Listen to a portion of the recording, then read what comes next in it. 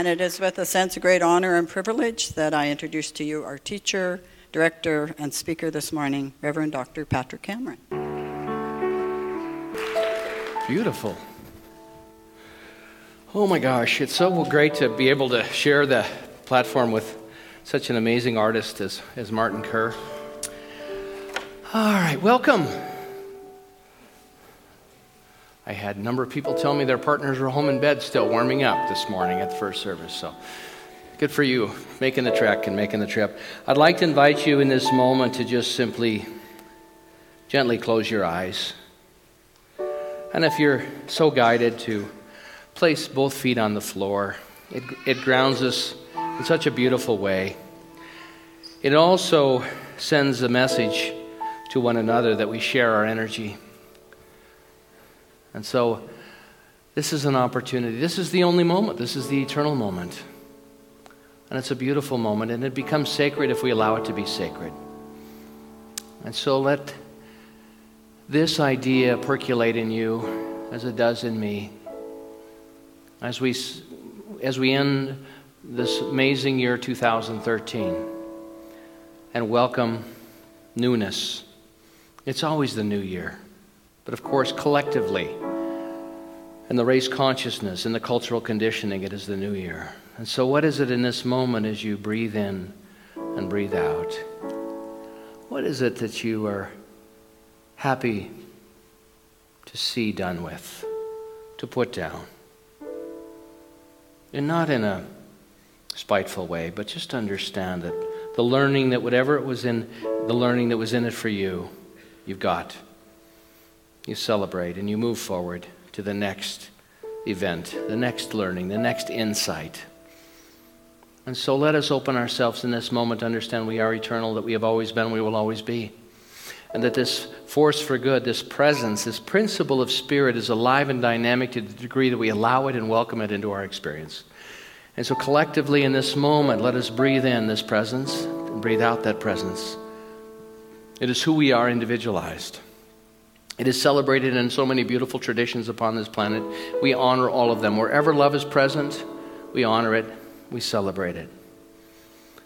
And that consciousness of unconditional love and the recognition of this power and presence that animates all of our lives, that gives us the inspiration to fulfill our potential in that which we're called to do, to express and to create, to love, to nurture, and celebrate. And so in that consciousness, as we come together today, celebrating the beautiful artistry of our musicians, of the beautiful poetry of Martin Kerr, expressed through his beautiful songs.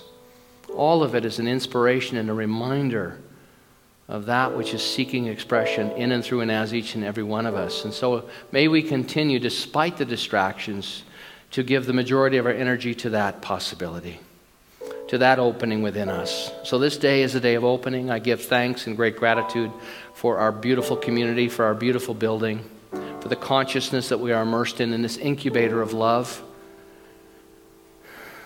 And to know that the next right experience, as we open ourselves to that, the next right insight, word, idea, possibility, is available to each and every one of us. I give thanks for that. I give thanks for this beautiful day. I give thanks for life itself. Looking forward to this new year, blessing that which came, guided, instructed, challenged, restricted, and gave birth to a consciousness so that you and I may live in greater and greater freedom. For this I give thanks. And together we say, and so it is. Did we forget to sing? It wasn't in the moment. Okay, well, why don't we sing now? I knew something was missing.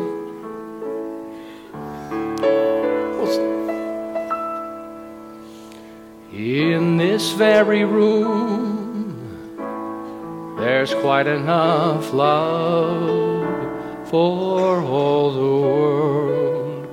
And in this very room, there's quite enough joy for all the world. And there's quite enough love and quite enough power to walk through our every fear. For Spirit, one Spirit, is in this very room,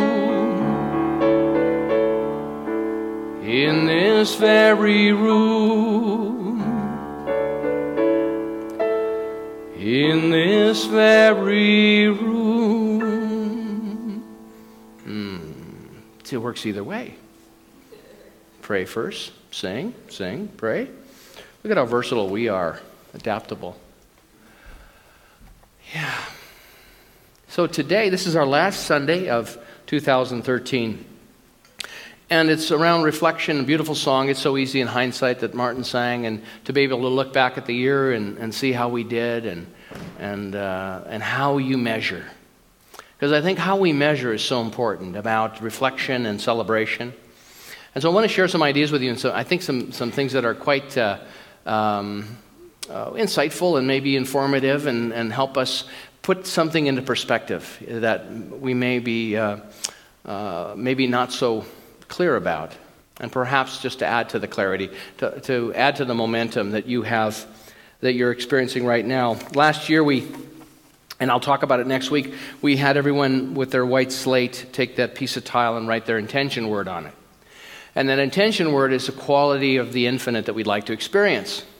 And for some people, they kept it alive for a long time, because I know that I was getting emails from people saying, thank you so much, that I've had a deeper and deeper experience of this particular word, this quality of the infinite that I've expressed. For some people, that word faded right away. There was not a lot of momentum around the word.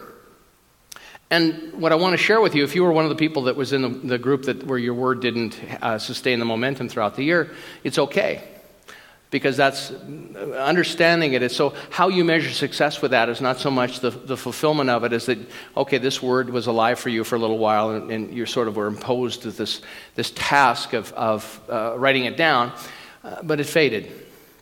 But all of it, wherever we are, wherever we begin, that word, Dr. Holmes said, we activate this infinite intelligence, this law, by impressing upon it through the spoken word. And that's why it's so important to do our prayers out loud. And so I found a wonderful book that I'm going to use in January, and I wanted to read you the first section of it. Actually, it's on page 1. This is called Start. Punch fear in the face, escape average, do work that matters. Average, there's a little button, imaginary button on the front that says average to awesome. It's by John Acuff. And so I wanted to read you a story that I thought was wonderful about having a word and starting out in a direction and what might be some of the challenges with it. I thought this story illustrated it beautifully. He said, if you ever fly Korean Airlines, keep your eyes closed as you make your way to coach. You may have to feel your way there, but trust me, the momentary inconvenience is worth it. You do not want to see the first class seats. The challenge is that you enter from the front of the plane, and if your eyes are open, you're immediately thrust into an aeronautical wonderland. First class isn't full of seats. It's full of tiny pods of luxury.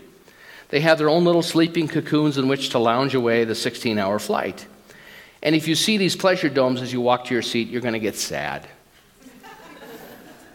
So that you fully comprehend what's happening as you pass through the seating class, Korean Airlines color codes the seats.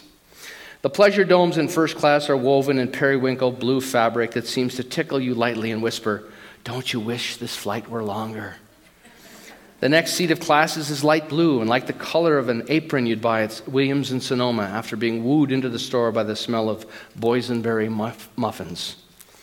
The business class is dark blue, serious but still seriously comfortable. And finally, at the end of the color wheel, the back of the plane, you get to coach class, your seat, which is brown, the color of disappointment.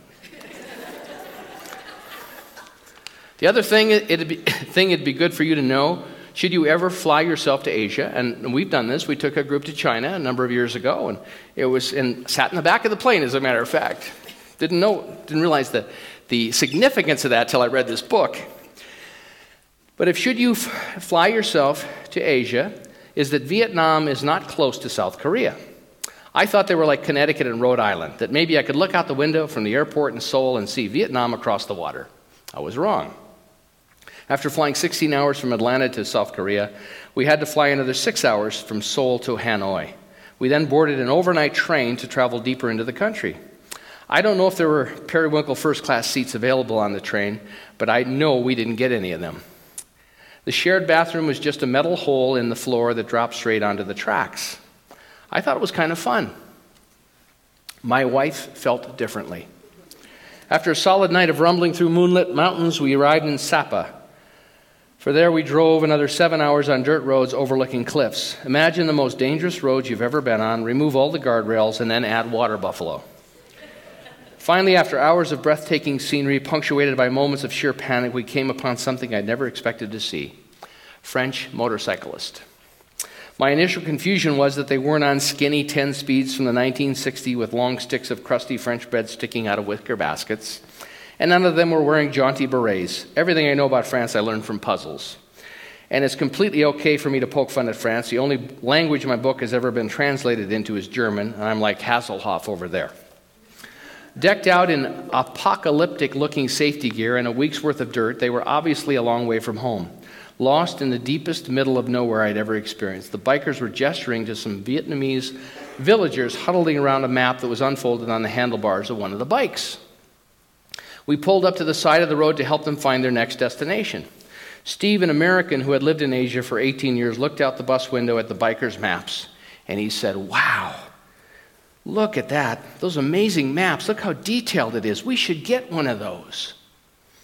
And then he paused just before lowering his window and said, "Then again, the best map in the world doesn't matter if you don't know where you are." Isn't that true about our word that we pick sometimes? And about understanding where we're beginning from and where we're starting. And so if your word faded, it may very well be that it was an inappropriate word for where you are. And so it's not that the quality there or the longing is inappropriate. It's just simply that it may not have enough juice around it. I shared a few weeks back about this idea of, a word could be abundance. Many people wrote abundance down on that community tile that we shared last year. And yet, for some, it might not be what abundance, what does abundance represent? And it could simply be relief. For many people, having enough is relief. And so it might be that abundance is too far of a stretch. It doesn't mean that it's inappropriate. It's just that to understand where we are in moving towards relief or enough. So eliminating lack consciousness and starting to celebrate what's available to us now. And so with that, but all of it is well and good. All of it starts to move us in a direction. Because if we don't give a blueprint, if we don't get some clarity about what it is that we would like to express, what we would like our lives to be about, then we are subject to the law of averages.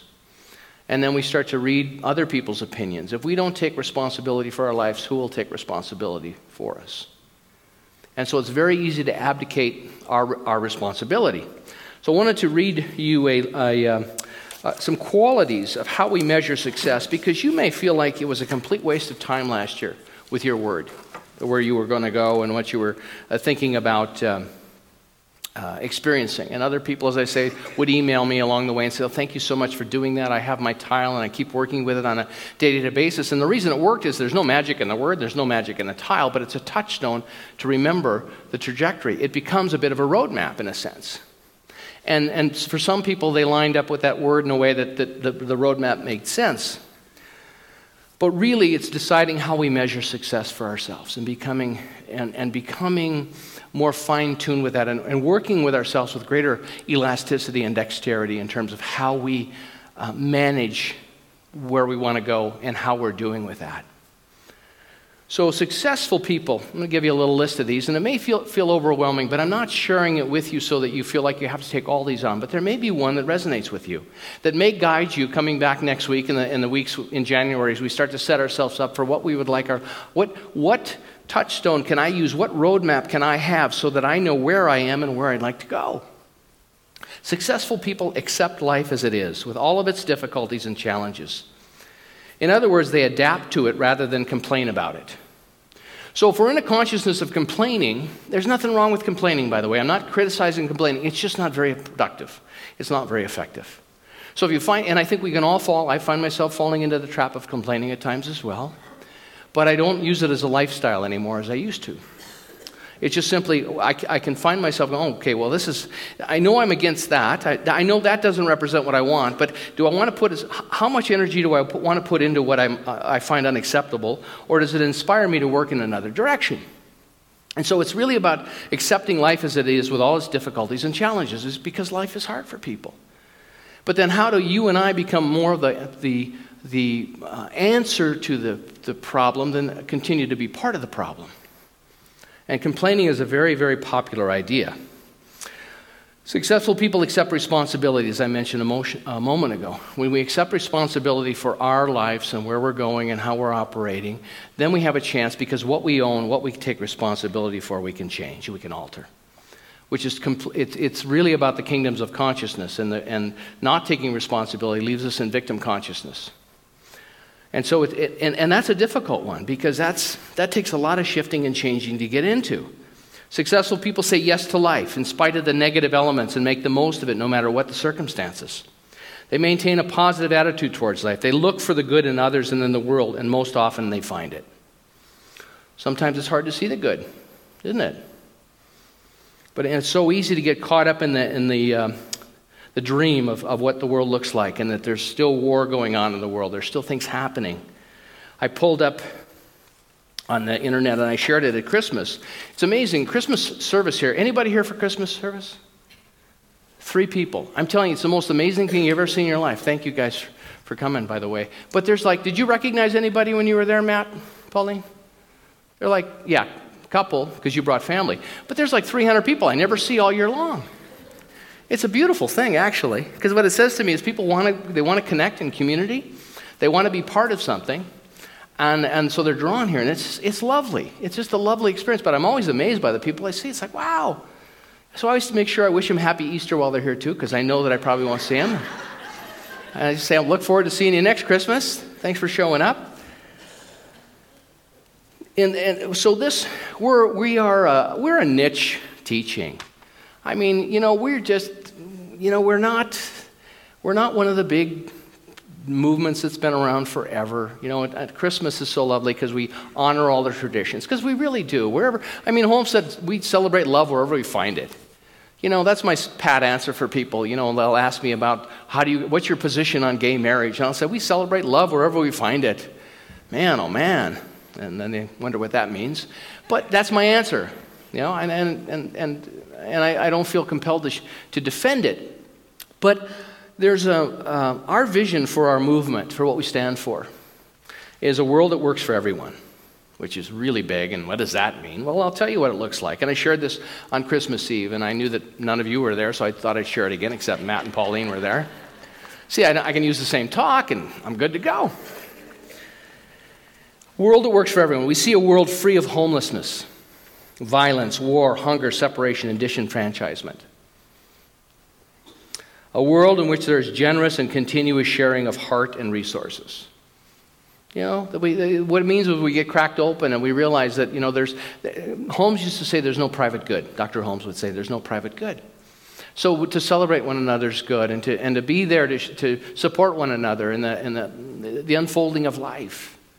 And so we are the ones sort of pushing the envelope. And the more that we do our own individual work, our own clearing, so that newness can be brought forth, it changes everything.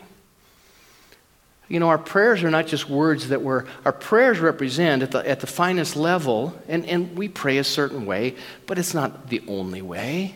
Any heartfelt offering of one's life essence and love for something is a beautiful, powerful prayer. A world in which forgiveness, whether it for errors, injustice, or debt, is the norm. That's a really tough one. Forgiveness, because we can look out at the world, we can look at history and look at all the atrocities that happen. And yet, how can we hold the door open for a bigger possibility when we keep going back and wanting to blame and shame? How much energy is appropriate? Because I think we need to be mindful of it, but to use it as inspiration for the newness. In which forgiveness, whether for errors, injustice, or debt, is the norm. Because people do the best they can.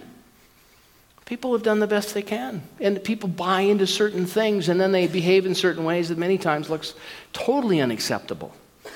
And so what you and I get to do, the opportunity to say, you know what, that doesn't represent me, and I will no longer participate in that. I do not support that anywhere I see it. A world in which borders are irrelevant. And this doesn't mean that we won't have countries and that we won't celebrate our heritage. We won't live the lives that we live. But it's this idea of borders and competition which comes from the tribal warfare, which is no longer. So all these are new ideas that want to be expressed. A world which has renewed its emphasis on beauty, nature, and love through a resurgence of creativity, art, and aesthetics. I just love that one. Beauty, nature, and love through a resurgence of creativity, art, and aesthetics.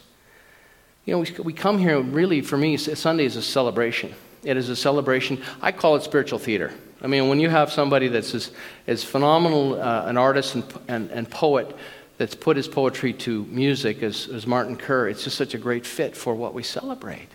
It's precious, it's sacred, it's wonderful. And here's his wife, Tara, that wrote this beautiful book. If you're interested, it is the prequel to Pride and Prejudice.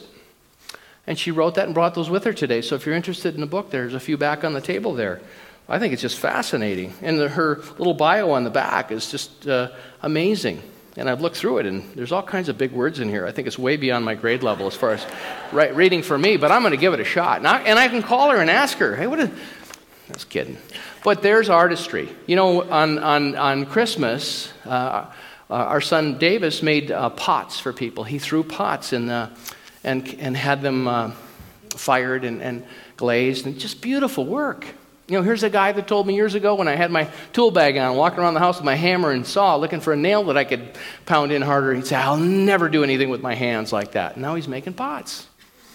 So his modality is different than mine, but it's wonderful. And he's on fire with it. So it's a beautiful thing, this art and aesthetics. A world in which fellowship prospers and connects through the guidance of spiritual wisdom and experience. And I just think that is such a beautiful thing, the spiritual wisdom. We teach and support spiritual wisdom. You need a bigger idea. You know, many times when I'm confronted with something, it's not about fixing and changing it out there, it's a bigger idea. And a world in which we live and grow as one human family. Those are the qualities that we stand for as a movement, which you don't have to come here to celebrate that. But if people want to know what we represent, that's it, at the highest level. And it's huge. How are we going to achieve that?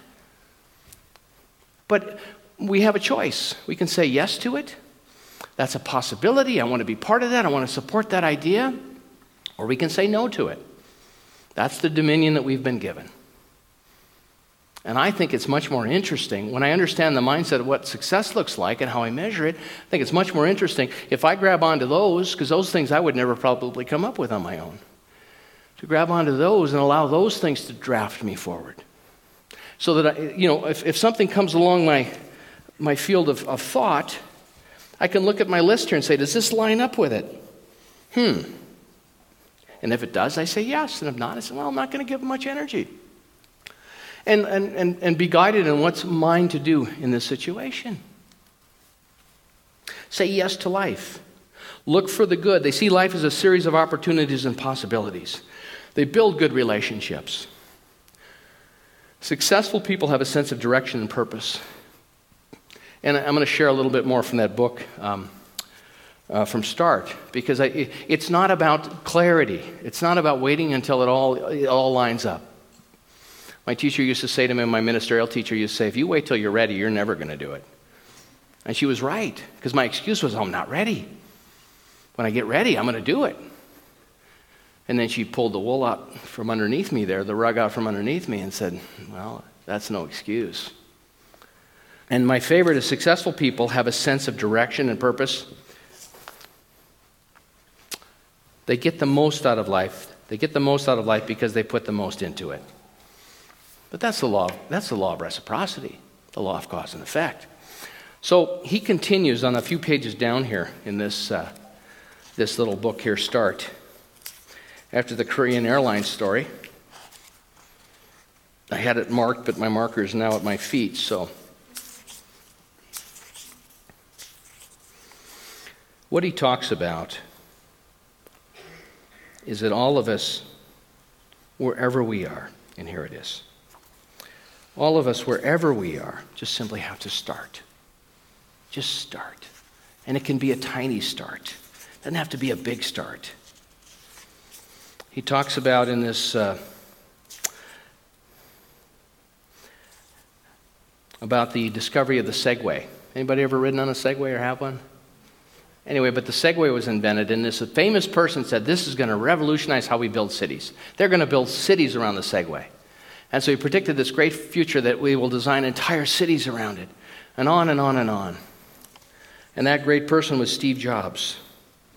Not even Steve Jobs could predict the future on that.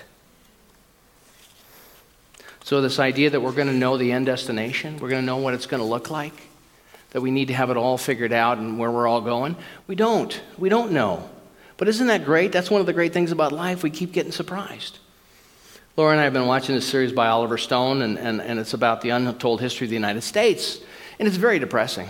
It's super depressing. It's like, oh my gosh, watch an episode, go in my prayer chair and do my forgiveness work, and oh. But it's good to know. It's good to have the information. I just don't want to live in that.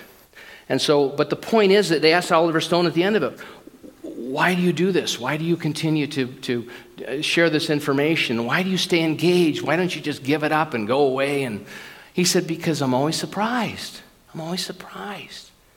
And see, that's part of our role to play, is that when we understand there's something greater, when there's a new idea that is going to delight and surprise all of us, we can stay in the game. And so it's not so much about looking at all of the history that was so unacceptable, but it's realizing that, you know what, I get a chance to make a difference here. I get to be part of the answer rather than continue to support the problem. And that's all these qualities as we work towards that. A world free of homelessness, violence, war, hunger, separation, and disenfranchisement. Well, where can I be? Where can I be the ambassador for that? Where can I help with that? You know, where can I be someone that's helping, shifting the change with my compassion and the things that I want to see upon the world? There's a wonderful story here from Tama Kieves in Inspired and Unstoppable. And she articulates this idea of starting as well. It's interesting how everyone talks about the need to start. Because what John Acuff says in this book is that we feel like there's a voice within us that fear rises up. The subtitle is Punch Fear in the Face. And that's metaphorical, okay? So if you have somebody that represents fear in your life, I'm not recommending you go home and punch them in the face. But the idea is that to not let it guide and direct you. And he says in it, there's two voices that you hear. One is don't start, because you'll get your heart broken. You'll be disappointed. That's part of it. And then there's the other extreme, which says you have to do it all now. Oh my God, there's another reason to stop. I got to change it all now. You know, I'm this way, and to get to there, I've got to do this and this and this, and it's too big, so I'm not even going to try. But as he says, you just got to start. Just got to start. And it can be a tiny start, tiny little start to move us in that direction. So what you're being called to experience. You know what? I bet you when Tara was going to write this book, she just started. At some point, the ideas percolated in her, and she started, and she wrote down the first sentence, and then there was 2 sentences, and there were 3 sentences. And so pretty soon, she captures a consciousness of what wants to be expressed, and it starts to flow through her in some capacity. The same happens for songwriters. The same happens for ministers on a Sunday morning. But what wants to be expressed here? So this is what, I think this is beautiful. Tama Kieves wrote this. It's called Inspired and Unstoppable. She said, years ago, I gave a talk to some enthusiastic college students about how to make it as an artist in the world. And they were hungry for direction, assurance, perhaps a notarized guarantee, and a way to paint the world without cutting off their ears in the process. They were taking notes because they wanted to get this right and maybe avoid a divorce, an illness, a bankruptcy, or heartbreak. And I wanted to tell them that life doesn't offer rubber gloves. They want strategies, formulas, commercial foolproof techniques, and bullet points that they could memorize. Don't we all want that? Don't we all want that on our spiritual journey? I want the guarantee. Man, I ain't doing none of this spiritual stuff without the guarantee. When we went to John of God, Laura would say to me, you sure don't seem to be too worried about how people are their experience with this. I said, that thought never occurred to me. But it really speaks to that idea of a guarantee. Everybody's going to have a great time. Everybody's going to have fun. You're going to get your money's worth. And I thought everybody's going to have the experience they need to have because it's beyond description. I'm always amazed. I've had like 20 people come up to me and tell me what my experience was there. It was this and this, and it's all from their perspective of the modality they're in, and I just laugh. It's like, oh, okay. Because it's none of that. It's like eating a hamburger, and then me trying to describe what a hamburger would taste like to you. Do you think that I could satisfy that experience with words? But it's very interesting, because we need to put it in a box. It's this or it's this. It's like, okay. It's a complete experience of unconditional love. It is the quantum field. It is beyond description. That's all I have to say about it. And the intellect gets shut down. The intellect gets shut down completely.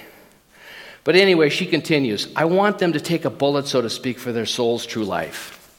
I want them to take risk, consume risk, billions of them, as though they were hungry baby birds opening their beaks for worms. I want them to know that everything was safe because everything would teach them and eventually activate their bionic strength and fire. I want them to know that openness would strengthen them more than caution and protection. I didn't say to them, so I'll say this to you, it doesn't matter where you enter the stream. It doesn't matter how you begin. Just jump in. Get moving. Start. I'm not being cynical or flippant. Instead, I am confident in your abilities to find your way to your good. I want you to know that you can't screw this up and that the Course in Miracles teaches nothing real can be threatened. Nothing real can be threatened. See, lighten up. Lighten up. Man, you are eternal. You have always been, you'll always be. You incarnated in this lifetime. And you know what I think? I think all of it, I think we agreed to it before we got here, and then we get here and we forget about it. Otherwise, we don't learn anything. That's just me. But I'm telling you, so, man, let's lighten up. And let's do what before us that we're called to do.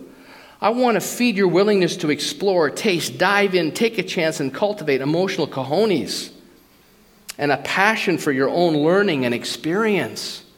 I mean, isn't it great to learn? A couple weeks ago, after every Sunday I get done, and I'm like, I'm done. I've told them everything I know.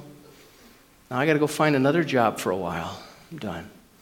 And about Thursday afternoon, all of a sudden, click, click. Oh, wait, yeah, that piece. Thank you, God. Anyway, and thank you, God.